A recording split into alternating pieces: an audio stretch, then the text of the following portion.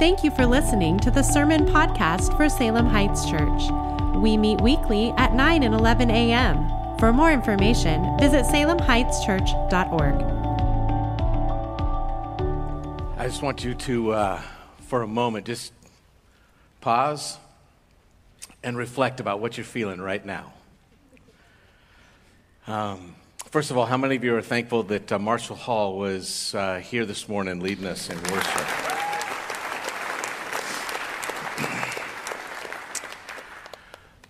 But I think for quite a few of you also, you're thankful that there is a God who called you that you can worship. Amen? That's why we're thankful. That's why we can be excited on a morning like this. So I just want you to reflect for a moment. The Spirit of God is always in us as believers. But there are moments it tells us that we're supposed to sing to each other in psalms, hymns, and spiritual songs. There is something in that process of singing to the Lord and giving Him glory, but also singing in front of others that stirs up that sense of connection. And I don't know if you feel that this morning, but it's not just an emotion. It's the Spirit of God not only uniting your thought and your heart with the Lord. You begin to pray differently, you begin to interact differently, but it's Him tilling the heart soil so that you'll listen to the Word. Amen? So I'm going to continue on the prayer that Marshall had there and ask him to now take that sense of awe that we have of the Lord and drive it home. Let's pray. Father, we were just well led. Help us not to waste those songs of repentance, those songs of reflection, those songs of joy. Father, we have a unique opportunity. We can come here in this space, and it may be that during the course of this week, we were not filled with joy. We were not overwhelmed by goodness that we saw around us. We were not thankful. I pray that you will show us how to have our hearts shaped by you, by these moments, by your word, by what you say rather than what we think.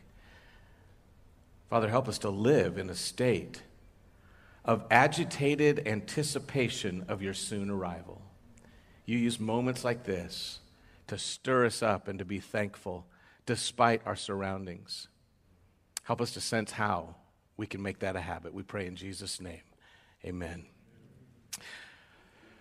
I want you to open in your Bibles to 1 Thessalonians chapter 5. We're going to be looking at just a few words in here. One phrase, 3 different expectations in that phrase. But I want us to drink in the context. We're in the middle of a series called The Satisfied Life. And at the very beginning, the question that was asked of all of us, we've already covered 2 weeks saying that the satisfied life starts with Jesus and the satisfied life is saturated with the Word.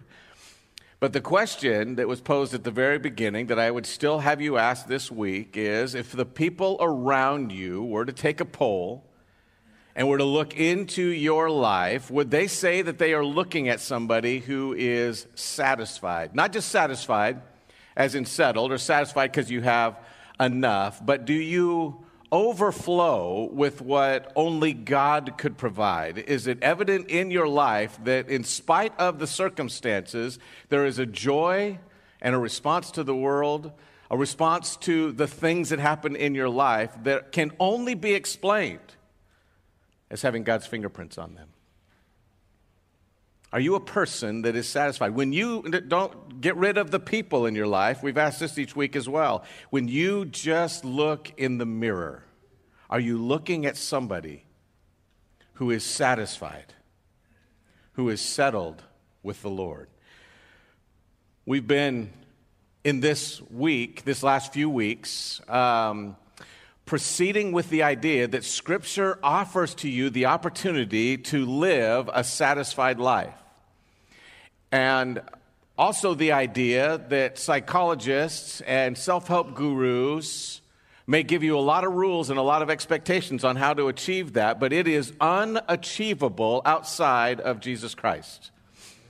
Satisfied life is available because of Christ and because you are receiving your direction from the Word of God. The last 2 weeks of this, I want to give you something, though, that you can do. We're addicted to that as Americans, aren't we? So far, we've just settled into the truth. Satisfied life starts with Jesus, is saturated with the Word, but what can I do? Today, we're going to look at something that you can do, and it's be thankful. There was a butcher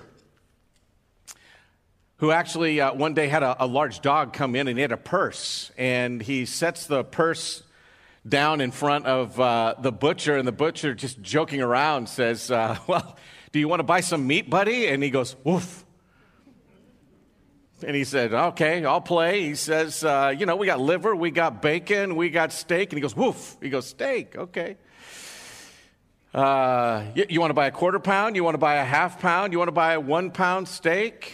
Woof, 1 pound, okay.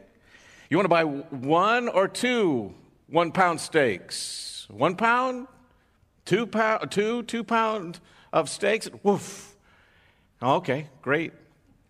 How are you going to pay for that? And he nudges the purse and he looks inside, and there's exactly the right amount of money for 2 1 pound steaks. Now he's shocked.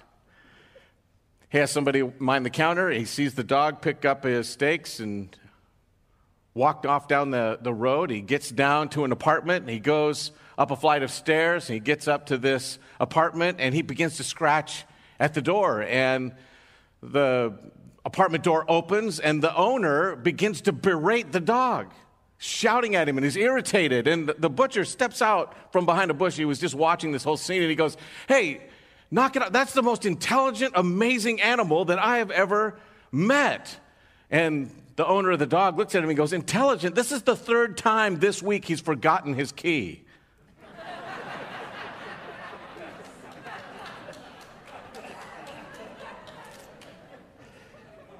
Somebody is not thankful. Have you ever been in a situation where you see that everything around you is actually amazing, but the folks in the room are hyper-focused on the one thing that went wrong? Are you aware that we are in a society right now that literally cannot see what is good because they are focused on what is wrong?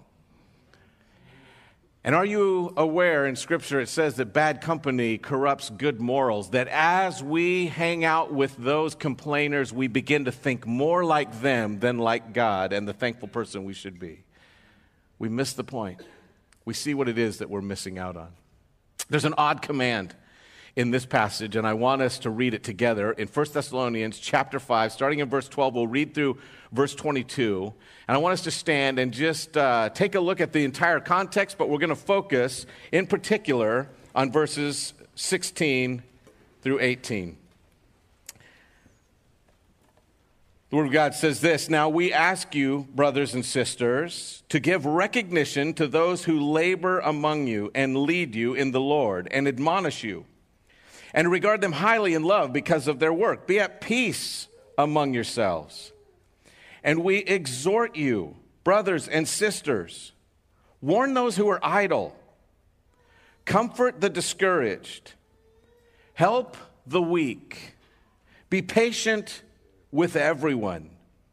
See to it that no one repays evil for evil to anyone, but always pursue what is good for one another and for all. By the way, just a side note there, because we can't chase that trail this morning, but for one another, to the brothers and sisters in Christ, and for all, including the entire world. You are not exempt from acting right to people who don't believe in Christ. Do you know that? Do good to all. It says this, verse 16, rejoice always. Pray constantly. Give thanks in everything, for this is God's will for you in Christ Jesus. Don't stifle the Spirit. Don't despise prophecies, but test all things. Hold on to what is good. Stay away from every kind of evil. Do you believe that's God's word? Amen. Let's be seated. I just have a couple of things that I want us to focus on, and in particular, that phrasing there in verse 16 through 18. If you're going to church camp in the future, in the the old days, you couldn't get your mail at church camp unless you quoted a verse, and everybody knew Jesus wept. And so we could go up there and quote that verse, but so few actually saw that these verses were just as short. Rejoice always, pray constantly, give thanks in everything. The reason for that numbering system is these are staccato little statements that are meant to drive a nail right into us. These were meant to be reflected on. Are you somebody who rejoices always? Are you somebody who is praying constantly? Do you give thanks in every circumstance? Now, if I'm looking around, thankfully, we got masks on, so it's easy to hide the expression right now, right? But some of you are thinking, this is ridiculous. I don't know what Paul was trying to do, but he didn't live in our times. No, I would suggest to you that Paul lived in times that were worse than this. First thing that I want you to see in this passage is that thanksgiving requires right thinking, not right circumstances. It requires right thinking, not right circumstances. And right thinking requires perspective. There was a series of pictures that were taken of Berry College, and one was called Missing Tile. Actually, the original one, it was a picture taken by Mark Chandler. It was actually called Color Abstract. And the original title of that was Color Abstract. So many people objected, and the larger picture of this actually shows an entire walkway, and there's just one missing tile. But so many people were irritated by the missing tile that they said, you should rename this Missing Tile. So if you look for this picture, you will find it under both names online, either as Color Abstract by Mark Chandler or Missing Tile. Why? They could not get over the missing tile. But what is the place that he was actually at when he's taking this picture? It was at Berry College. We have a picture of it here. It was considered the most beautiful campus in the world for a college. It's actually in the United States. They don't train wizards there. They actually, this is actually a college for people that are real, okay?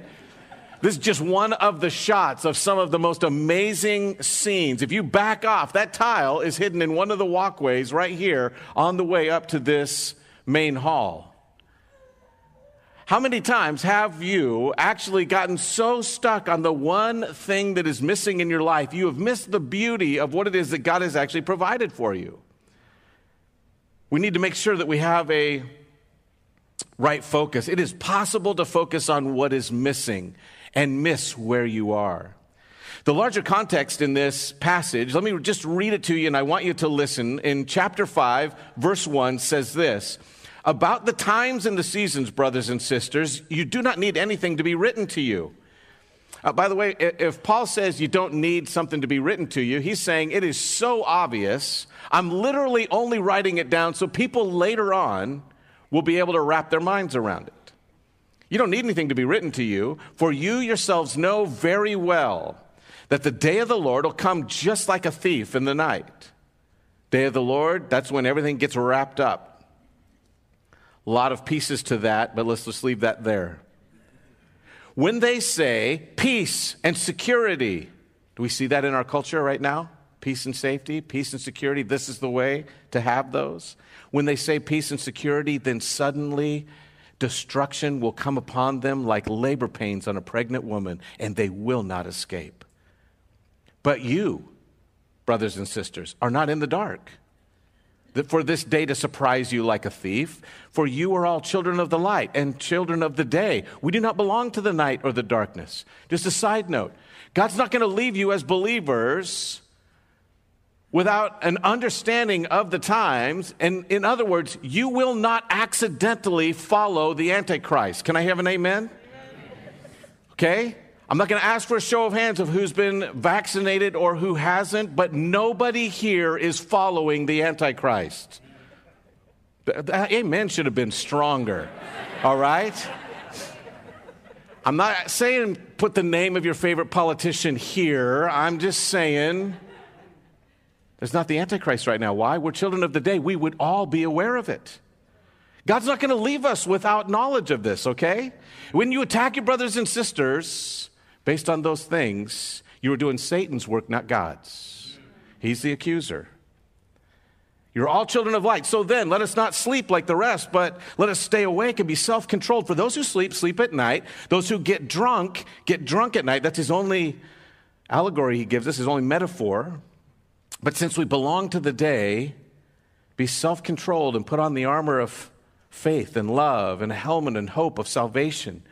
For God did not appoint us to wrath, but to obtain salvation through our Lord Jesus Christ, who died for us, so that whether we are awake or asleep, we might live together with him. Even if you are sleepwalking through life right now, God, if you've given your life to him, will get you home. Do you know that? You may be asleep in the light. God will get you home. Why do I give you that context? There's a picture at the very beginning that is super important for us to wrap our minds around. And I just want to give a little trigger warning here. I want to talk about that metaphor of birth. We have babies that are in the auditorium, babies that are in this church. How delightful is it for a family to have their arms full? Are you thankful? Many of you can remember that day. That does not mean that you have forgotten what preceded those moments where your arms were full. The birth pangs come on suddenly, but there was probably somebody, if you have right now an extended family, there was probably somebody in the room who's coaching you like this. You were made for this. You're going to be okay. The baby is almost here. We're about to be able to see him or her. You're about to greet your little one. How is it that somebody in so much pain can still be filled with anticipation or with joy? Because something is about to arrive that is beautiful. But it says, it's not so for those who are in the world who don't believe. Their agitation, their insecurity is right. Why? Because the birth pains come, and the result are empty arms and destruction. It's not an extension of family. It is only forsaken. All of the pain, none of the blessing. That's what the picture is. There's two groups of people. And when the pain and the pressure comes, one has no hope. And their response is evident. One is filled with hope. This means my family is about to grow. And their response is evident. Which one are you? That's what Paul is looking at. Rejoice always, pray constantly. This would be a ridiculous ask if there wasn't something greater coming. But something greater is coming. He's not just telling you to ignore how you feel. He's not saying ignore the symptoms. He's not saying ignore your surroundings. He's saying embrace them and know that means the time is close. We're going to see Jesus. Do you believe it? Thanksgiving requires right thinking, not right circumstances. But a second thing that we see in this passage, in particular in that phrase, give thanks in everything, for this is God's will for you in Christ Jesus, is that Thanksgiving is a keystone activity. Have you ever seen a keystone in an arch? We have a picture of one here. It's actually a famous one. It goes all the way back to about 160 BC. This arch is still standing. The roadways around it still going, still able to hold an incredible amount of weight because of the way that the weight is distributed through those stones. That keystone at the very top is the final piece that would have been put in place. That's important for a roadway, but you know, they actually have begun to use this term even in biology or ecology. They have species they call keystone species. Are you aware in certain places on reefs that they've actually removed some creatures from places along the reef to see what the result would be to that reef and to that area? And some little fish they remove, and there's a little negative impact, but not much. Some predators they remove, and there's a little impact, not much. But in one study that they did of this red starfish, they actually removed the starfish from a section of the reef, and the entire section goes desolate. Because of what it eats, because of what it feeds, because of the creatures that create a dependency on it, they identified it as a keystone species. There was this one little red-headed tortoise. I don't know the actual name of it. Don't look up red-headed tortoise. I don't know what you'll find. But this little guy in Africa actually was considered a keystone species in areas that were wooded, that were prone to actually having fires. This little guy, his entire life, this is all he does. He gets down in one place and starts to dig. And he eats a little something that he finds, and then he just keeps digging. And he digs these great giant holes, which are really troublesome for a guy that's just walking along and he gets to the thin-skinned area that little tortoise has been digging in. But in areas that are prone to fire, rabbits, all kinds of creatures that are from there, including predators and prey, all look for these burrows and they dive into them. When they removed these little tortoises, that their entire life, all they do is just scratch around in the dirt. They don't seem to be that important, but when they removed them, a fire would sweep through, the entire place would be eradicated, and it would turn into a desert. Is that insane? Keystone creatures. They don't seem that important, but they are critical. Thanksgiving is a keystone activity. If it's missing in your life, you're not going to be happy. Happiness does not make you thankful.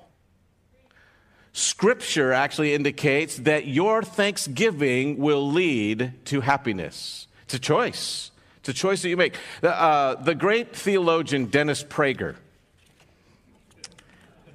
Thank you for that laughter. He wrote a book called Happiness is a Serious Problem. But he actually has something that he says in there that I think is profound, and it was based on a series of studies. So he has all the science to back it up. And he says, this is the conclusion. All happy people are grateful, and ungrateful people cannot be happy. We tend to think that it is being unhappy that leads people to complain, but it is truer, according to the statistics, it is truer to say that complaining leads people to become unhappy. That's an amazing quote. We have a saying around here at the church, what you vent, you cement. What you begin to complain about all the time becomes a part of your character. So whatever you are speaking about, if it's constant dejection, if it's constant irritation, then you will cement into your character irritation and dejection. If it is joy, if it is thanksgiving, if it's an awareness that God's coming soon, and these things are leading to a conclusion that is filled with hope, that will become a part of how you respond. It's a keystone activity. I also want you to know that Thanksgiving is the hallmark of an others-oriented life, verses 14 and 15. It says, and we exhort you, brothers and sisters, warn those who are idle, comfort the discouraged, help the weak, be patient with everyone. See to it. Now he's putting stuff into our basket of things to do. Be about this. Lifting up, pulling forward, encouraging, challenging, blessing. There are people around you that are discouraged today. Be about helping them. There are people that are downtrodden. Lift them up. There are some people who are constantly going off the path into a place that will ruin their business, their marriage, their relationships, their life. You find those people, get alongside them and help push them forward, he says. See to it that no one repays evil for evil. Protest for protest. Angry statement for angry statement. But pursue what is good for one another and for all. What's the hallmark of an others-oriented life? You begin to rejoice always. Our world doesn't do that. You begin to pray constantly. Why? Because it's hard to rejoice always, isn't it? You ever have a conversation with God saying, Lord, I know you're good, but man, have you seen what's on TV? I know you're good, but Lord, have you listened to the conversations we've been having? And then give thanks. It's a hallmark of another oriented life, but also Thanksgiving is born out of faith. Look at this phrase, underline it in your Bible if you have a paper one. If you don't, highlight it, pull that out of there and memorize this thought. 4 different times. we see this is God's will for you in Christ Jesus. If you've ever wondered, what does God want me to do? 4 different times in Scripture, he says, just make sure whatever you think I want you to do, you don't miss these things. Look that phrase up. Search it out. 4 different times he says, this is God's will for you. And he says, this is the one that is positive. In the other ones, he says, do not go out and hang out with people that will corrupt your good morals. Bad company corrupts good morals. Do the right thing and follow the Lord. Don't be deceived. He says, make sure that you understand God's will for you is that you abstain from adultery. He says, this is God's will for you, that you abstain from drunkenness, instead be filled with the Spirit. We'll play games with all those areas. But this one is only positive. Rejoice, pray, and give thanks. This is God's will for you in Christ Jesus. I don't know if you've ever run into somebody from Monday night or somebody that spent a lot of time around Matt McCullen. You're going to hear this phrase. How you doing today? I'm thankful. Anybody heard that? Does that register? Yeah. How you doing today? I'm thankful. Instantly, there's a question in your mind. You're thankful? Why? That's what you begin to assess. The first time that you hear, I'm thankful. Well, what are you saying? Are you saying I'm not thankful? I mean, there are times where Matt could rightfully say, well, if you're thankful, you should tell your face. How are you doing today? I'm thankful. I'm thankful. Do you know that the opposite of thankfulness is evident? There's actually antonyms. Just look it up on your own, Webster's Dictionary. Near antonyms for unthankful, or for the opposite of, which would be the opposite of thankfulness, would be aggrieved, anguished, blue, brokenhearted, dejected, depressed, despondent, disheartened, downcast, forlorn, doleful, mournful, sorrowful, dark, dispirited, gloomy, glum. You guys encouraged by this list? Pure antonyms for thankfulness are displeased, dissatisfied, joyless, sad, unhappy. Folks, that's our world. But if I'm honest, that is many believers. If thanksgiving is an act of faith, and it's one of the ways we put our faith on display, it's one of the 4 ways God says, do this if you want to be in my will. How are we putting him on display if we're not thankful? If we're not rejoicing, if we're not praying, we've missed it. We have announced to the world not our faith, but our lack of faith.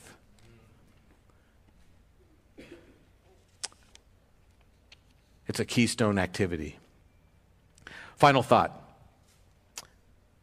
As we look at this series, The Satisfied Life, the final thought is that the satisfied life is thankful. That's the one thing I want you to write down. Andy Cook, when he was preaching about this, tells the story of a gal named Pam. She worked downtown and she was near a church, and the church was known for helping those who had found themselves on the streets. And on a regular basis, every single day out in front of this church, there was this gal in an old shabby coat that would ask for a little bit of help. Had not yet submitted to the process of discipleship that was available right there inside the doors, but was right out front. And for whatever reason, Pam's heart was always won by this gal. And she gave her a little something on the way by and reminded her that God loved her. Well, all of a sudden, one day, that person was no longer there. And at this moment, I just want you to submit your thoughts to the Lord. As some of you are wondering, well, what should we do and what programs would answer this? And we head right into politics. Turn that off. Pam is no longer there. She doesn't see this person. And a year later, that person in the shabby coat shows back up. And she says, oh, at least she's alive. Pam goes to her and she says, hey, are you doing okay? And she just went to give the same donation she'd typically done along with the heart of goodwill. She says, no, I need you to understand. I found Christ. My life is different. I'm just wearing a coat so people will recognize me, but I'm here handing out donuts to people who had prayed for me and who had come by and actually encouraged me in the Lord. You're one of those people. She gave her a donut. Carbs are good.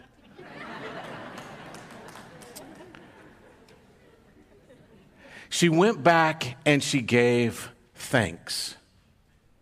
Now, there's a whole lot of things we probably want the story to also say.